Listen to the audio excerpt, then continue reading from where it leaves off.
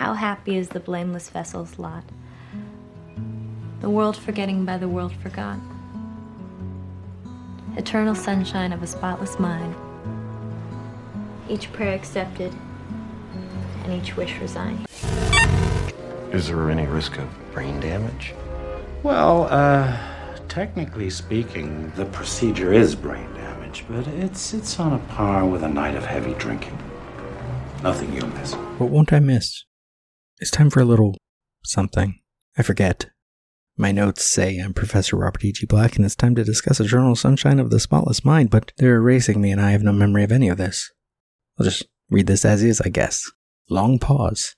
Really long pause. We're starting with a poem. What is this, Annihilation Minute? Am I right? This albatross cannot take flight. Its wings have been broken. Its heart ripped from its chest. But it dreams of returning to a happier sky. An old familiar rhythm still beats beneath its breast. This albatross cannot take flight. Its eyes have been blinded. Its feet chained to the pier. But it dreams of a sky that may never have been. A future without any fear. This albatross cannot take flight. Its hope has faded. Its will bent at the wrong angle. Where dreams should have gone, and reality's true direction somewhere in shadows are tangled. This albatross cannot take flight. Its wings it has allowed to be broken. Its heart coaxed from its chest. But it dreams of a happier sky, while listening to an old, comfortable rhythm from deep within its breast. Well, that's sad. That's gloomy. Ooh, and the same guy that wrote these notes wrote that. A little self-indulgent, don't you think? Maybe just use, published... The Mansion of Forgetting by Nicholas Samaras. The marble floor was cold and had dark veins coursing. Through a blue-skinned evening, we found ourselves here. The purity of amnesia in a new house. Which way now? I bump into my old body. What had I told you? Suffused with moonlight cast the warping of window panes across the manor floor. Elongated bars. We would discern the furniture of impermanent things. The sheeted mirror giving its muted reflection. There is a birth in disaster. A strange freshness. There are people who correspond without name, and I have known their anonymity. What? I thought I had wanted to say, but in this house, thought is an unimprinted child who meanders. Which way now? I let go of your hand, let go. My hand, weave forward, through the shroud of many rooms, arms out before my face. Maybe cut the second poem. Go back to just the that sad and that's gloomy shit. Don't even do the self-indulgent. Fuck it. Pause. Oh no, maybe leave it in for this. Well, that might have been better suited for the end of the film, after the beach house collapses and Clem runs upstairs and Joel starting to remember. And I also remember that order doesn't matter in a story like this. The original script started years in the future. In the shooting script, Joel and Clem won't go to the Frozen Charles until much later. And in Joel's head right now, nothing is orderly, nothing makes sense. It's all heartbreak and pain, and I'm glad there's no Carmen and barely any Naomi, because for us in the audience, we don't need too many side quests. Carmen, by the way, is the receptionist at Joel's work. She's unimportant. For the story. For the people in her life, of course, she might be everything that matters. But the movie doesn't need her. Naomi, since you might not remember her name, is Joel's ex. In the script, they just got back together for a one-night stand. The night before Joel meets Clem again, which doesn't make sense to me because that would be the night he had his memories erased. Which, maybe that was part of the self-destruction. Also, in the script, Naomi was working at their shared apartment, so she couldn't go to the beach party when Joel meets Clem the first time. And when Joel got home from being at Clem's apartment, he called Naomi before he called Clem. The best stuff in her deleted scenes is all the shots of Joel's apartment and so many more skulls and skeletons in his decor than we really get to see in the film, because Joel is an artist, but he's a shutdown, probably doesn't show his art to anybody kind of artist. Bullied as a kid and maybe conflating getting caught masturbating to getting caught reading comics, he's interested in death, the end of things. That he and Clem can make a game of pretending to murder one another is everything you need to know about how well they relate. And the corner of the apartment where Naomi sits typing away is strangely empty of decoration, like her space and Joel's space are entirely separate even though they occupy the same location. Naomi was played by Ellen Pompeo, who'd been in a few things already but was about to star in Grey's Anatomy. One of the earliest memories that gets erased, which would have been late in the film, of course, is Joel talking to Naomi in the park about how they are unhappy. Exterior, park, day. Joel and Naomi sit on a concrete wall. She's eating. He's picking at his food. And the park is such a wonderful place for this conversation, if it weren't for all the other people, mostly framed as couples, a few groups of 3, going about their lives. Maybe some of them are trying to end their relationships as well, or trying to start them. There are so many extras in this scene, or given the way this film was made, so many bystanders, that every aspect of life is probably represented. The old man with the broom and the dustpan, maybe he's close to dying. Maybe that younger man with the bicycle is talking to his doctor on the cell phone. Cancer. Or his girlfriend and she's pregnant. Or his best friend from high school who was in the city this weekend and wants to hang out. Maybe that guy in the red jacket is worried about his friend who just got deployed in Iraq, wondering why that war isn't over already when they caught Hussein 2 months ago now. Maybe that guy wearing a takya is worried about government surveillance of the mosque he frequents. Maybe those 2 young women across the way are friends and they both want to be more, but they don't know how to take that next step. Maybe that boy in the blue shirt is planning a robbery.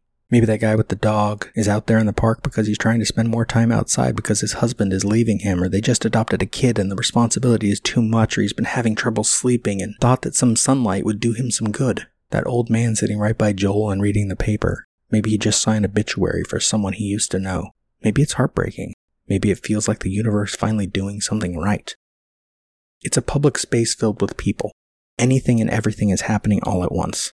And Joel is being his usual introverted mumblecore self. And things with Naomi are not the bright and happy relationship he imagined, and then he went to the beach and she stayed home and he met a woman with bright orange hoodie and green hair, and her name is Magical, and she was immediately intimate and casual and friendly, and she would compliment his dour serenity and maybe make him feel more alive than all those skulls that decorate far too many shelves in his apartment. But it isn't his apartment, is it? He lives there with Naomi. And their relationship is as dead as he feels inside some days. Naomi. So what's going on, Joel? Joel. He hesitates. The angle changes to show more of the crowd. I don't know. The angle changes to focus on just Naomi and Joel. A few people on benches far behind them are out of focus. This is the couple's moment. We've been, sort of unhappy with each other, and the camera looks past Joel at Naomi and the crowd past her.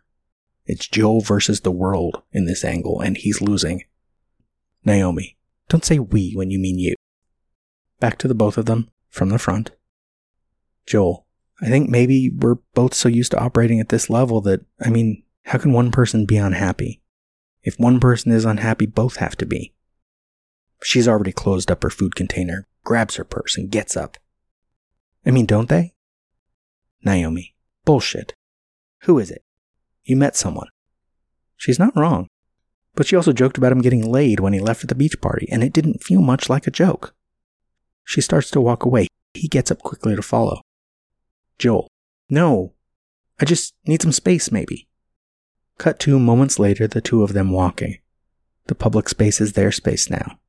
It's the moment of truth. Naomi. The thing is, whatever it is you think you have with this chick, once the thrill wears off, you're still Joel with the same problems. She's not wrong, but also the film has better ways of making the same point. We don't need to get to know the ex and lament for this relationship. Now they are framed from behind, that plastic sheet between them so Joel is clear and the moment is going away, Naomi walking away. Joel.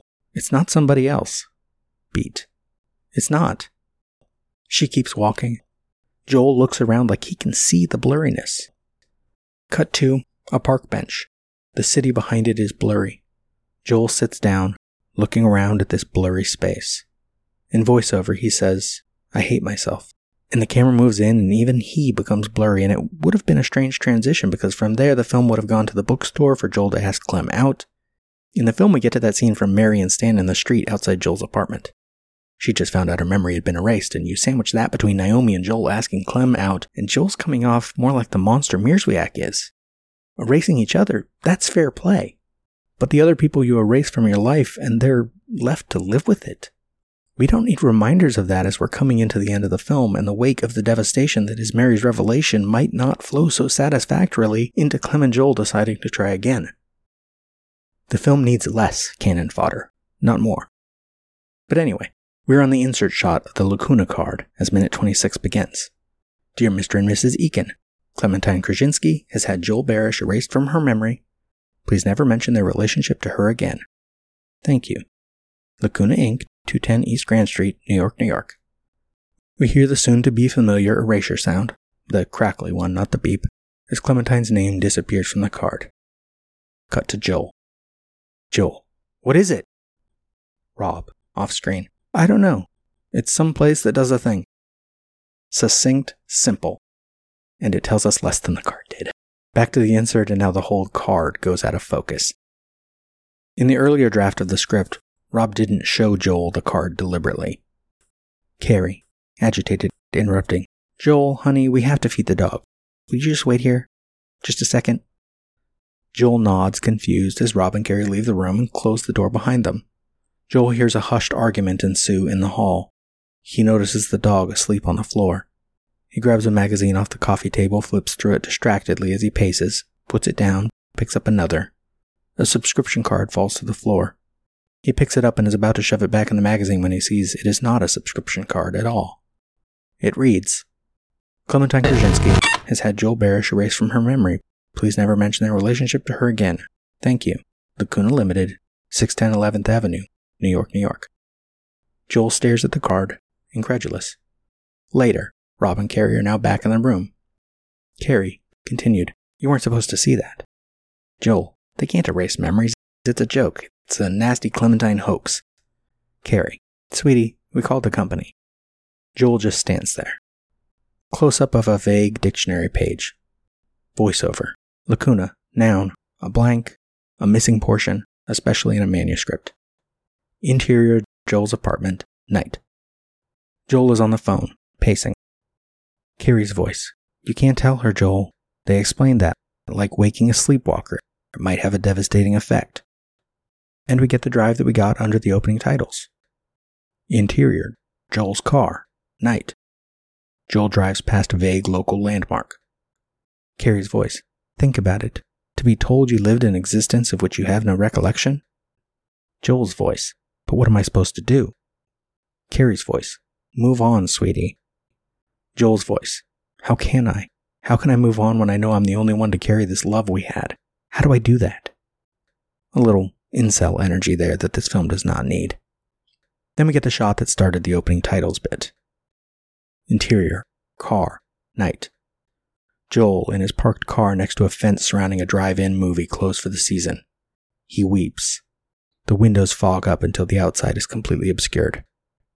Then it's mostly what we get in the film. After the card goes blurry, we get Joel walking on Grand, but that plastic sheet has the city behind him blurry, which suggests to me, after recent conversations on this show about the extent and potential overshoot of memory erasure, that this whole street might be getting erased along with Joel coming to the office. What if there was a restaurant here that he used to love? An art supply place that was the only supplier of his favorite pens, and now he's going to wonder how he ever bought them in the first place. Or maybe they were a gift from Naomi, and maybe he should get back together with her. She was nice. Nice is good. She loved him. Joel circles as he walks. He can see the space around him is out of focus. He isn't Joel then, he's Joel now. Cut to the window above the door. Lacuna Inc., 424, and the camera drops to the door as Joel arrives and a distant car alarm sounds. Joel, yellow card in hand, hesitates only briefly before opening the door and going in. The interior door is not the exterior door. That is, on the outside the window that says Lacuna is above the door. But from the inside, there's a window in the door and it says Lacuna, which is an inconsistency that might easily be written off as the fluidity and imperfection of memory. Also, perhaps the changing addresses. There's a chandelier above the entryway, which feels like too much for the generic doctor's office waiting room to the left. A rack of magazines with a plant on top. Some chairs. A coat rack that holds nothing but a single umbrella hanging by a loop of string. We hear, answering the phone, Mary. Off-screen. Good morning, Lacuna. Joel walks into the waiting room. The camera pans over to Mary, phone tucked between head and shoulder as she is also putting labels to envelopes on a cluttered desk. No, I'm sorry, that offer expired, after the new year. We're on Mary now, from the front. sheet of labels, stack of envelopes, a calendar book and a receipt book, a fax machine, a printer, a shredder, a desktop computer, a nameplate, Mary's Fivo, and a small dish of candy hearts because it's almost Valentine's Day. Yeah, sure, we can fit you in. She checks the calendar and we reverse to behind her. Camera rises past a tissue box, a couple of red roses that look fake, a guy sitting on a couch in the waiting room and filling out a form on a clipboard, to Joel, waiting for Mary's call to end. How about on the 5th? That's a Wednesday. All right, great. Could you spell that, please? Joel has the card in his hand still, and we cut with his eyeline to the Epson Stylus C42UX inkjet printer to Mary's left. Printing more cards. Chris Knorr has had someone's memory erased. Linda Chen has had Eric someone erased. Okay, and we'll need a daytime phone number. Back to Mary. Great. Have a nice day. See you then. We're behind her again as she hangs up the phone and says, without looking up, "May I help you?" Camera rises to Joel again. He doesn't make eye contact either. Joel. I'm Joel Barish. Mary. Off screen. Excuse me? Joel. I'm Joel Barish. I have an appointment with Dr. Cut to Mary, and she says the name before Joel can. Like she's used to people pronouncing it wrong, or she just likes to say it. It feels nice on the tip of her tongue. Mearsback. She grabs a clipboard out of frame and passes it to Joel. Here, could you please fill this out? Joel stammers and we cut to a new angle, from behind Mary but framing her whole desk and the window into the waiting area, the window to the street beyond that. Joel. I just want to talk to him. Mary. You still need to fill. Lacuna needs to protect their intellectual property and the privacy of their clients, of course. Plus, if he's already filled out his paperwork, answered some personal questions for sure, Joel may be a little more pliable once he gets past the waiting room. But that's for next minute. Thank you for listening. Eternal Sunshine of the Spotless Minute is just one part of an existential trilogy of podcasts. Tune in every Tuesday for Minutia Ex Machina, every Wednesday for the Groundhog Day Project Minute by Minute, and every Thursday for more Eternal Sunshine. And you can follow all 3 shows on one feed. Just search an existential trilogy. Follow this show on Twitter, Instagram, or Facebook at Spotless Minute. This has been a production of Lemming Drops Studio. You can find links to more at lemmingdrops.com or join the Facebook group Lemming Drops Studio Tour. Also, you can support all my shows at patreon.com/lemmingdrops. Until next time. This is it, Joel. It's gonna be gone soon. Okay, I'm sorry. I know. What do we do? Look, we're going off. Enjoy it. Can you hear me? I don't want to say